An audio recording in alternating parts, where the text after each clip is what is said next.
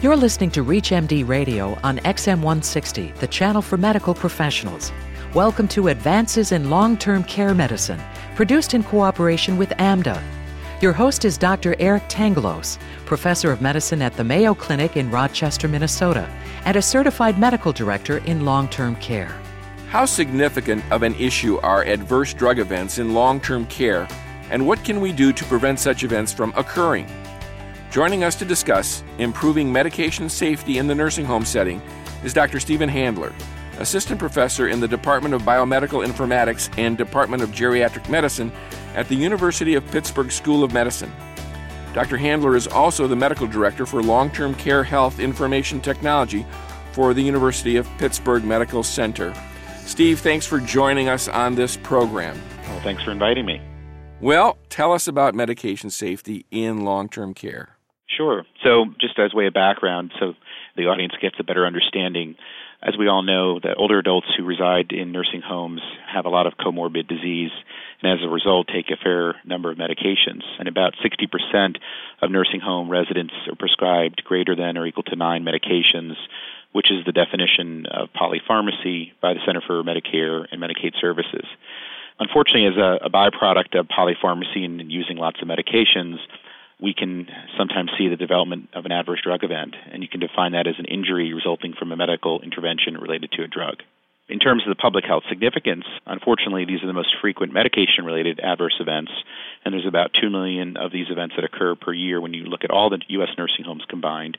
They're also the most clinically significant, with about 93,000 deaths per year, and also the most costly, with about $4 billion of excess healthcare expenditures annually. Now, the surveyors don't look at 9 drugs per se as a bad outcome, but clearly the more drugs you're on, the more risk you run. Right. In fact, that's the only consistent risk factor if you look across all studies, especially nursing homes, when you look at the epidemiology of what causes adverse drug events or what's associated with adverse drug events, is polypharmacy.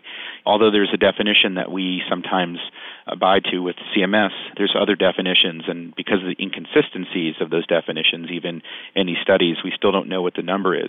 One other point is we know that older adults are living longer, they have more comorbid illness, and it's rightfully appropriate in many instances to use lots of different medications. So the absolute number itself isn't necessarily the most important thing. Is each agent in and of itself important to use? Well, give us some examples of what actually goes wrong, some of the common things that are qualified as adverse drug events, and then some of the expenses that might be involved with this as well. One of the most common types of adverse drug events have to do with monitoring errors. And unlike in ambulatory care or acute care, what we see are these monitoring errors, which are the primary reason for an adverse drug event in nursing homes. And what that really means is inadequate laboratory evaluation of drug therapy or delayed response or failure to respond to signs or symptoms of drug toxicity or laboratory evidence of toxicity. And this happens because all of us as clinicians, we in essence have a distributed amount of labor in assessing the resident in the nursing home, and we almost always defer to the other person, and therefore it doesn't get done in terms of the monitoring.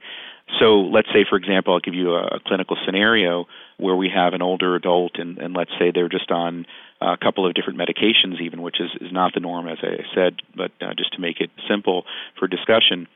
Since the amount of data that we collect in nursing homes is significantly less than what you would see in the acute care or ambulatory care, things can go wrong and we don't even know it. So if you take an older adult who is stopping or slowing down the amount of fluid that they're drinking or food that they're consuming, there may be changes in their BUN and creatinine that reflect acute kidney injury, but since we're not getting labs that frequently and we're not getting the change in the amount of consumption reported in many instances to the right person, we oftentimes miss that information. So we can have a patient who kind of continues to drift downward and become either hospitalized or require all of a sudden IV fluids, or much worse outcomes can occur. Sure, anticoagulation being one, electrolyte imbalance being another. These things just kind of slide under the radar screen. So I can tell you're chomping at the bit to tell us about some of the exciting things that you've been up to with regards to the management, how to look at these things, how to monitor these things. So tell us what's out there right now, and then we'll move further into what you're up to. right now what's out there is a limited amount of ways to detect these events. What we have, as we all know, are the monthly medication regimen reviews that are done by consultant pharmacists who come into the nursing homes on a monthly basis. And this is a federal mandate, so this is something that occurs. But to be quite honest, in defense of what they do, their primary job is to really look for the regulatory issues, and they don't focus a lot on detecting adverse drug events. That's not really their main goal. They also don't have a lot of time to do that. So given that, and probably more importantly, they don't have the right tools. Given that, these events can really occur and even slip by those individuals who are really even looking for things that are related potentially to adverse drug events. So what we found in our research is that there are very poor systems right now for detection of adverse drug events. What we're trying to look at is to build systems that are better at detecting the events. And our belief is that the sooner that you can detect an event or an event that's in evolution, the less harm and risky it is to the individual resident.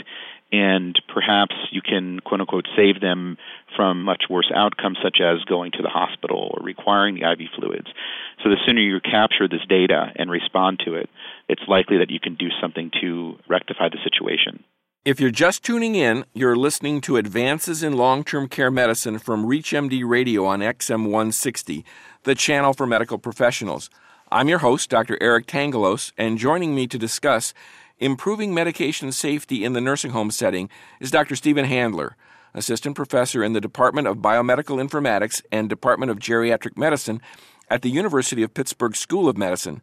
Dr. Handler is also the medical director for long-term care health information technology for the University of Pittsburgh Medical Center. Steve, let's keep going on this concept of monitoring. Again, reminding the audience at this point in time that we're talking about nursing home, the least sophisticated environment in healthcare out there, and yet you've got programs in place that are actually looking at an advanced warning system to keep people out of trouble.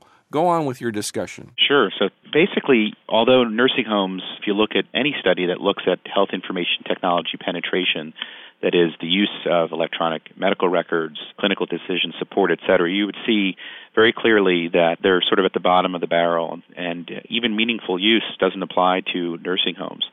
So the incentives for clinical decision support and electronic medical record systems are unlikely to reach nursing homes anytime soon. Despite that, there's actually a fair amount of data that's in electronic format in nursing homes. If you repurpose and or reuse the data, you actually can do a lot with it. So let me explain what that data is. So every single nursing home resident that's admitted to a nursing home or has a change in status once they've been admitted, and also on a quarterly basis, has a minimum data set that is collected. And this is a standardized instrument that collects information about demographics, functional status, cognition, et cetera, and is used to really, one, better understand the patients. And finally, with MDS 3.0, which came out in October of 2010, we have a lot more valid and reliable instruments to use for cognitive impairment, for delirium, for depression, et cetera. And what we're doing is essentially looking at data that's in the minimum data set that's required of every single nursing home resident that is admitted in the United States. So we're processing that data. We're also processing data that comes from the laboratory service provider. And each nursing home often doesn't have a laboratory in-house to do blood work or to look at urine or to look at the infectious diseases. But what they do is they partner and have a contract with a laboratory service company, and that company provides that service but generates lots of electronic data, which often happens to be off-site and not in the nursing home per se. And then the third big bin of electronic data that's available is pharmacy data. Once again, the pharmacy data systems in nursing homes, including order entry, including medication administration records, if they're electronic, most are not, they're not very sophisticated. But back in the pharmacy, that information is widely available in electronic format. So now you have these three bins, essentially, of data. You have the minimum data set, you have laboratory data, and you have pharmacy data. And if you pull that together and then you apply to it certain logic, you can use that logic to detect adverse drug events that are in evolution. And the set of rules that we use to detect adverse drug events was developed based on expert consensus by geriatricians, pharmacists, and advanced practitioners, and was published in the Journal of the American Geriatric Society back in 2008, and we've used those rules to build our current system. So we feel that although most nursing homes don't have a lot of information technology that we can harness the data that's generated as a byproduct of normal workflow and to repurpose it for advancing and detecting other important outcomes in the nursing home setting. And that's really based on our pilot work, and I'd be happy to talk to you some more about our current research as well. Let's stay with this because, our listeners are, long-term care professionals. They want to do the best they can in the nursing home. They understand that medication management is a huge issue and medication misadventures happen all of the time. You've got the publications, you've got the work in progress. What can get translated more immediately to our practices in long-term care? We realized early on that there's a lot of places that even, after I described that this data is available electronically, it still is hard to actually harness yourself as an individual, as a practitioner in the field.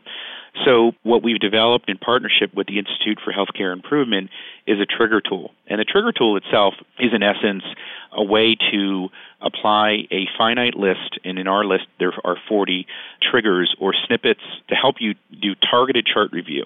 And the targeted chart review would allow you to almost think like our computer thinks to detect these events. But unfortunately, or fortunately, however you might look at it, you have to do that in a manual way. That is, you take the paper chart and then you go through it using the trigger tool side by side with the chart, and then you look for the presence of these triggers, which may indicate the presence of an adverse drug event. So this was published just last year in the Annals of Long-Term Care, an IHI-endorsed nursing home trigger, and it's the only one that's been endorsed by this organization.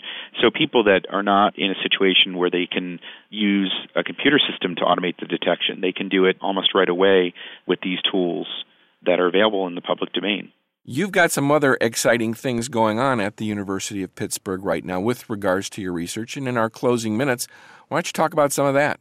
Sure. So what I've been describing so far, in essence, has been the pilot work that's sort of setting the stage and foundation for what we've started to embark on already for the last 8 months, doing a lot of background and set up for a randomized controlled trial that was now sponsored by the Agency for Healthcare Research and Quality.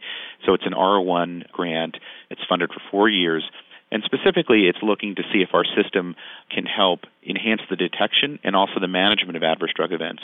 And the other piece, what we're going to be doing is looking at the cost, and that is we're going to look at the cost of the actual system development to see whether or not this is generalizable to other nursing home facilities or other health systems.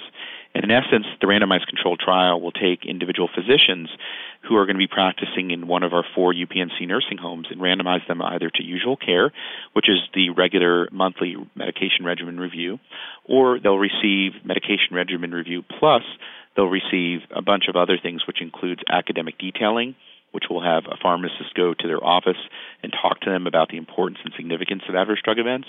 They'll also be available when an alert fires. In fact, when an alert is generated, it'll go to the consultant pharmacist who will then directly speak with the physician and put the patient in context so that they can work together as a team to determine what the steps are in terms of managing that patient and the alert that's been generated from the computer. And then they're also going to be doing some standardized chronic laboratory monitoring for steady-state medications, things that are prescribed over months to ensure that monitoring is done. For example, if someone's on a statin, to ensure that someone's checking the ALT and AST to make sure that there's no hepatotoxicity. Because we often fail to do that because we can't remember when the last time is we've done that lab test, or it's difficult to find in the chart. So that's what we're doing right now. We're about to start randomizing physicians, and we're also going to be partnering most likely with Apple and using the iPhone and FaceTime specifically to have an interaction between the consultant pharmacist and the physician to really give it that human touch. And, although I've talked a lot about technology, the technology here is really not the main piece. It's really about the individual relationship between the pharmacist and the physician, and I think this will go a long way towards improving that relationship and providing really useful, timely information that can hopefully change the course and prevent really serious adverse drug events from occurring. I would like to thank my guest from the University of Pittsburgh School of Medicine, Dr. Stephen Handler. Steve, thank you very much for being our guest this week on Advances in Long-Term Care Medicine. You're welcome. Thanks for having me. You have been listening to Advances in Long-Term Care Medicine from ReachMD Radio on XM 160, the channel for medical professionals. Advances in Long-Term Care Medicine is produced in cooperation with AMDA. For more information about this or any other show, please visit ReachMD.com, which now features on-demand podcasts.